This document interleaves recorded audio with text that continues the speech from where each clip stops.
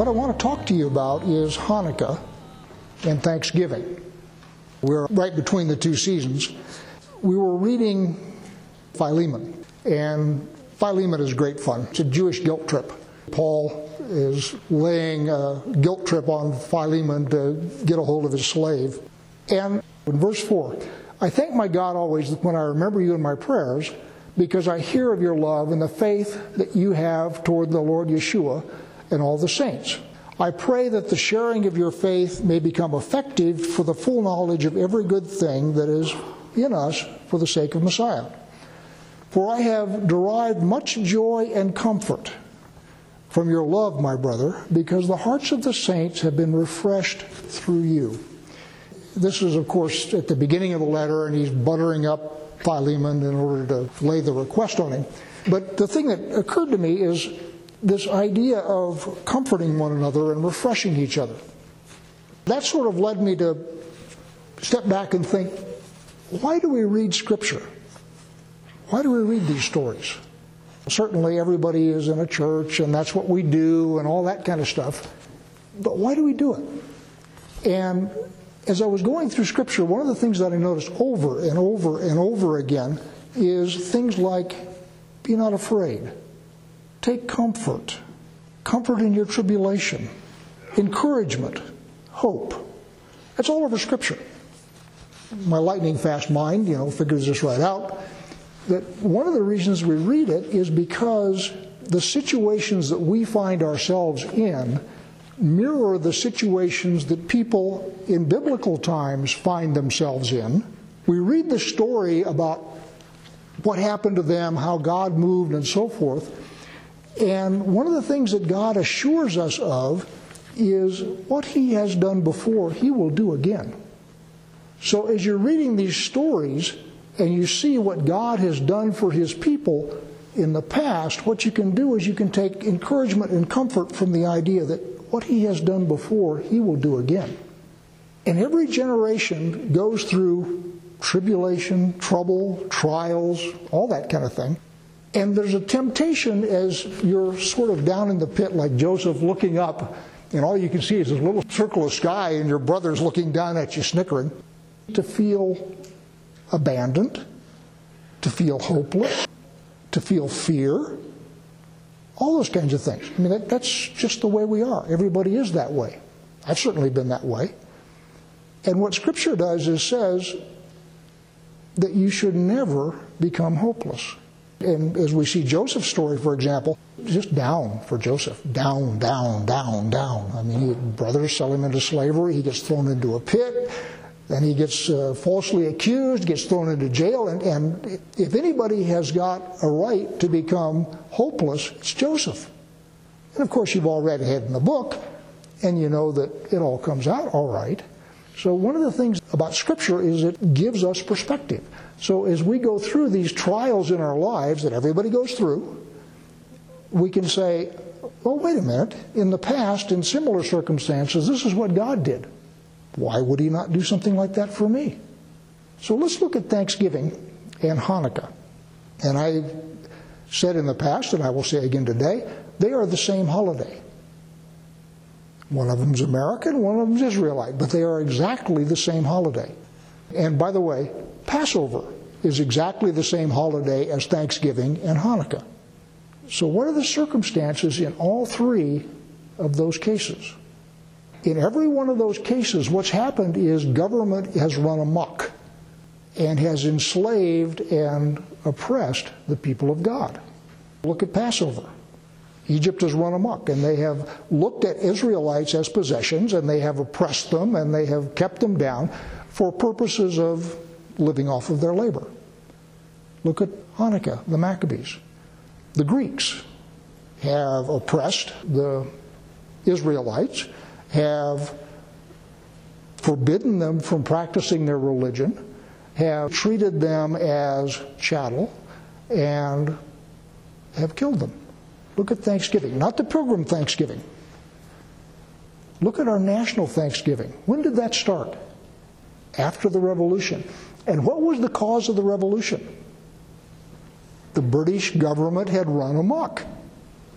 And the colonists finally said, we can't live under this government anymore, and what we're going to do is we are going to throw this government off and establish one of our own. And when that was successful, George Washington said, we need to give thanks to God for what He did for us. So in every one of these cases, what you have is God taking His people out from under an oppressive empire and setting them up as free people. That's what happens at Passover. That's what happens with the Maccabees. That's what happens with the United States after the Revolution. And by the way, I firmly believe that the hand of God was on the United States, or America in those days, and the reason we were successful and the reason that we did what we did is because God wanted us to. You're free to disagree with that. You can be as foolish as you want. But I firmly believe that. Because, I mean, look at us. We're set up based on Torah. I mean, the whole structure of our government is based on Torah. Now, this is not an accident. Let's look at what happens when government gets out of control. And this is going somewhere for today. Government's necessary. We need government. I'm not an anarchist. Anarchy is way worse than tyranny, quite frankly. So we need government. But the idea in God's economy is government is designed to have order in the society and to facilitate people living freely and coming to Him. But what happens with men is men get the idea that people are there to serve government. That was Pharaoh's attitude, wasn't it? That the reason you guys are here is because we need or want your labor and you're here to serve government. What was the idea of the Greeks under Antiochus? You're here to serve us. And we will decide how you worship. We will decide what church you go to. We will decide what you can think. You're here to serve us. What was the attitude of the British Crown toward the colonies? You're here to serve us. You're our colonies. You're here to provide resources and stuff to the motherland. That's your job. And the colonists didn't see it that way. And by the way, what is the attitude of our government today? We exist to send our taxes and so forth to them. And we are resources for them. And we are there to serve them instead of the other way around. And by the way, how does government do that? Well, the way that the Egyptians did it is bricks without straw. Right? And what's the purpose of bricks without straw? To keep you so busy that you have no time to rest and reflect and worship God. You are so busy chasing down stubble for bricks that you have no time to do anything else, and you're exhausted. How did the Greeks do it? They desecrated the temple, and then they went around and said, all right, everybody has got to worship our God. And in order to show that you're loyal, what we're going to do is we're going to sacrifice a pig, and you're going to partake of it. And they said, you can't use your religion. You'll use our religion. You'll think the way we want you to think. You'll think the thoughts we want you to think. You'll worship the gods we want you to worship. What's happening today? Anybody been involved in a Twitter storm where somebody inadvertently says something that doesn't align with what people want, and all of a sudden you've lost everything?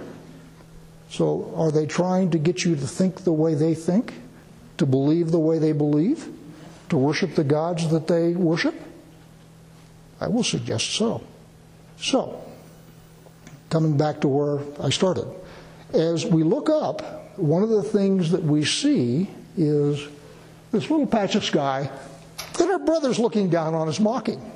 Because a lot of the world doesn't believe the way we believe. And I don't mean messianic. I mean believers in the God of Abraham, Isaac, and Jacob. Whether they worship Him on Sunday or they worship Him on Saturday. You guys can't do that. And certainly you can't do it in the public square. We don't want your God in the public square. So what I'm suggesting to you is that the whole purpose of reading about Hanukkah and celebrating Thanksgiving and reading about Passover is to see what God has done under similar circumstances in the past, and to derive hope that He will do that for us. And I will suggest He is. I got to tell you, I have started praying. I know that's an encouragement to y'all. I have specifically started praying for confusion to be scattered among those who do not love God. But look at what's happening. Look at all of the institutions in our national life that have just started to unravel. Hollywood is imploding. The Congress is imploding. They are tearing at each other, trying to get the cancer out, not realizing that they're the cancer. Because you have, over and over again, these people really have no respect for God. The media. How many anchors have been destroyed in the last 2 weeks? This is confusion. This is God sowing confusion among those who do not love Him. Which is exactly what I've been praying for. I mean, God knows who His people are. I don't. And I don't presume to judge. But what I'm seeing is a whole lot of prominent people who have been very strident in their disdain for people like us have all of a sudden just overnight disappeared. And the interesting thing about it, you all want a conspiracy theory? We all love conspiracy theories, don't we? The thing that I am finding just absolutely fascinating is, with one exception, which is Al Franken, nobody has fought these charges.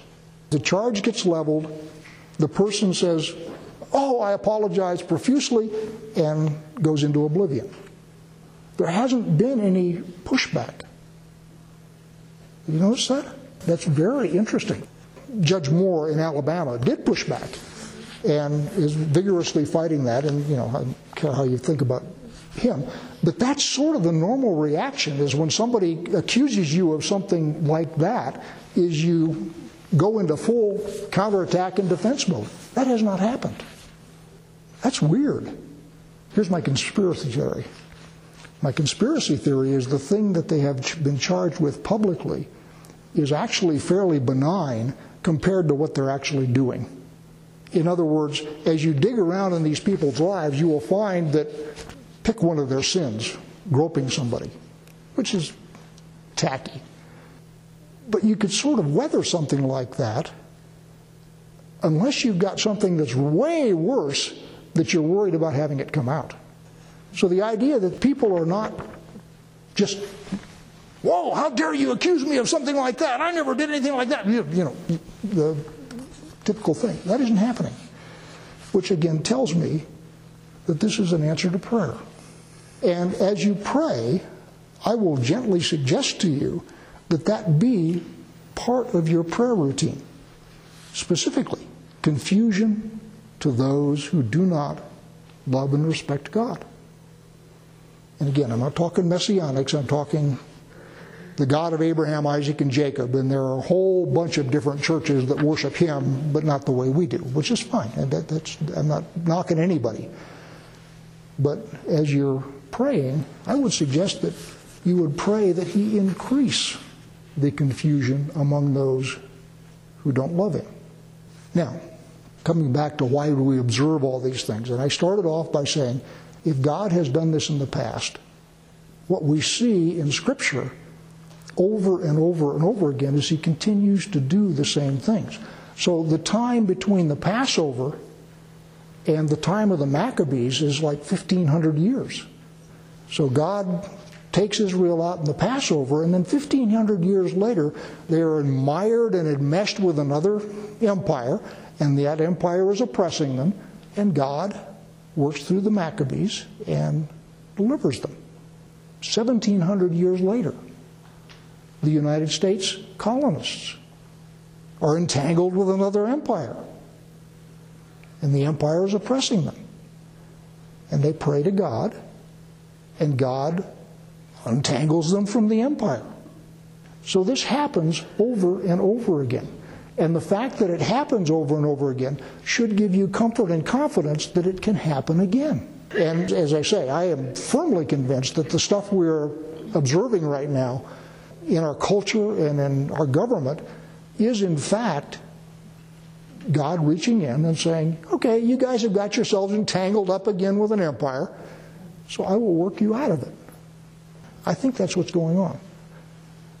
Certainly pray that that's what's going on. And I would ask that perhaps you might join me in those prayers. So let's look at a couple of pieces of Scripture and then we'll quit.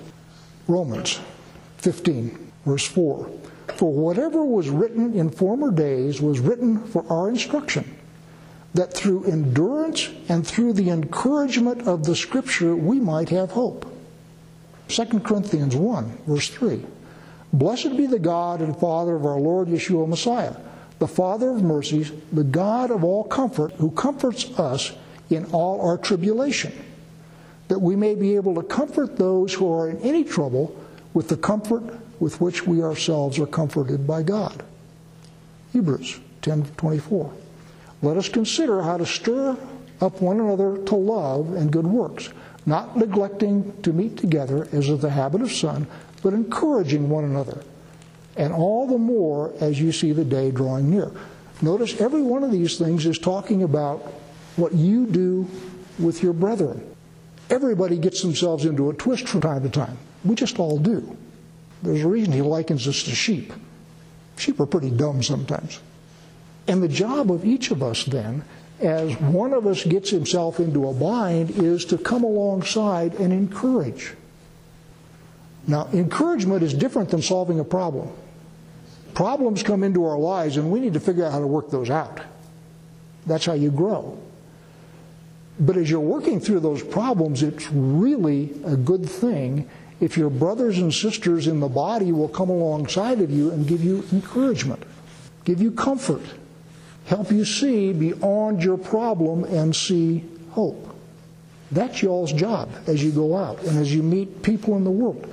You'll find lots and lots of people in the world that are completely without hope. Your job is, in fact, to be a bearer of hope, to be a bearer of perspective, to let them know that God is, in fact, out there, and what God has done in the past, He will do again. And you can bank on that.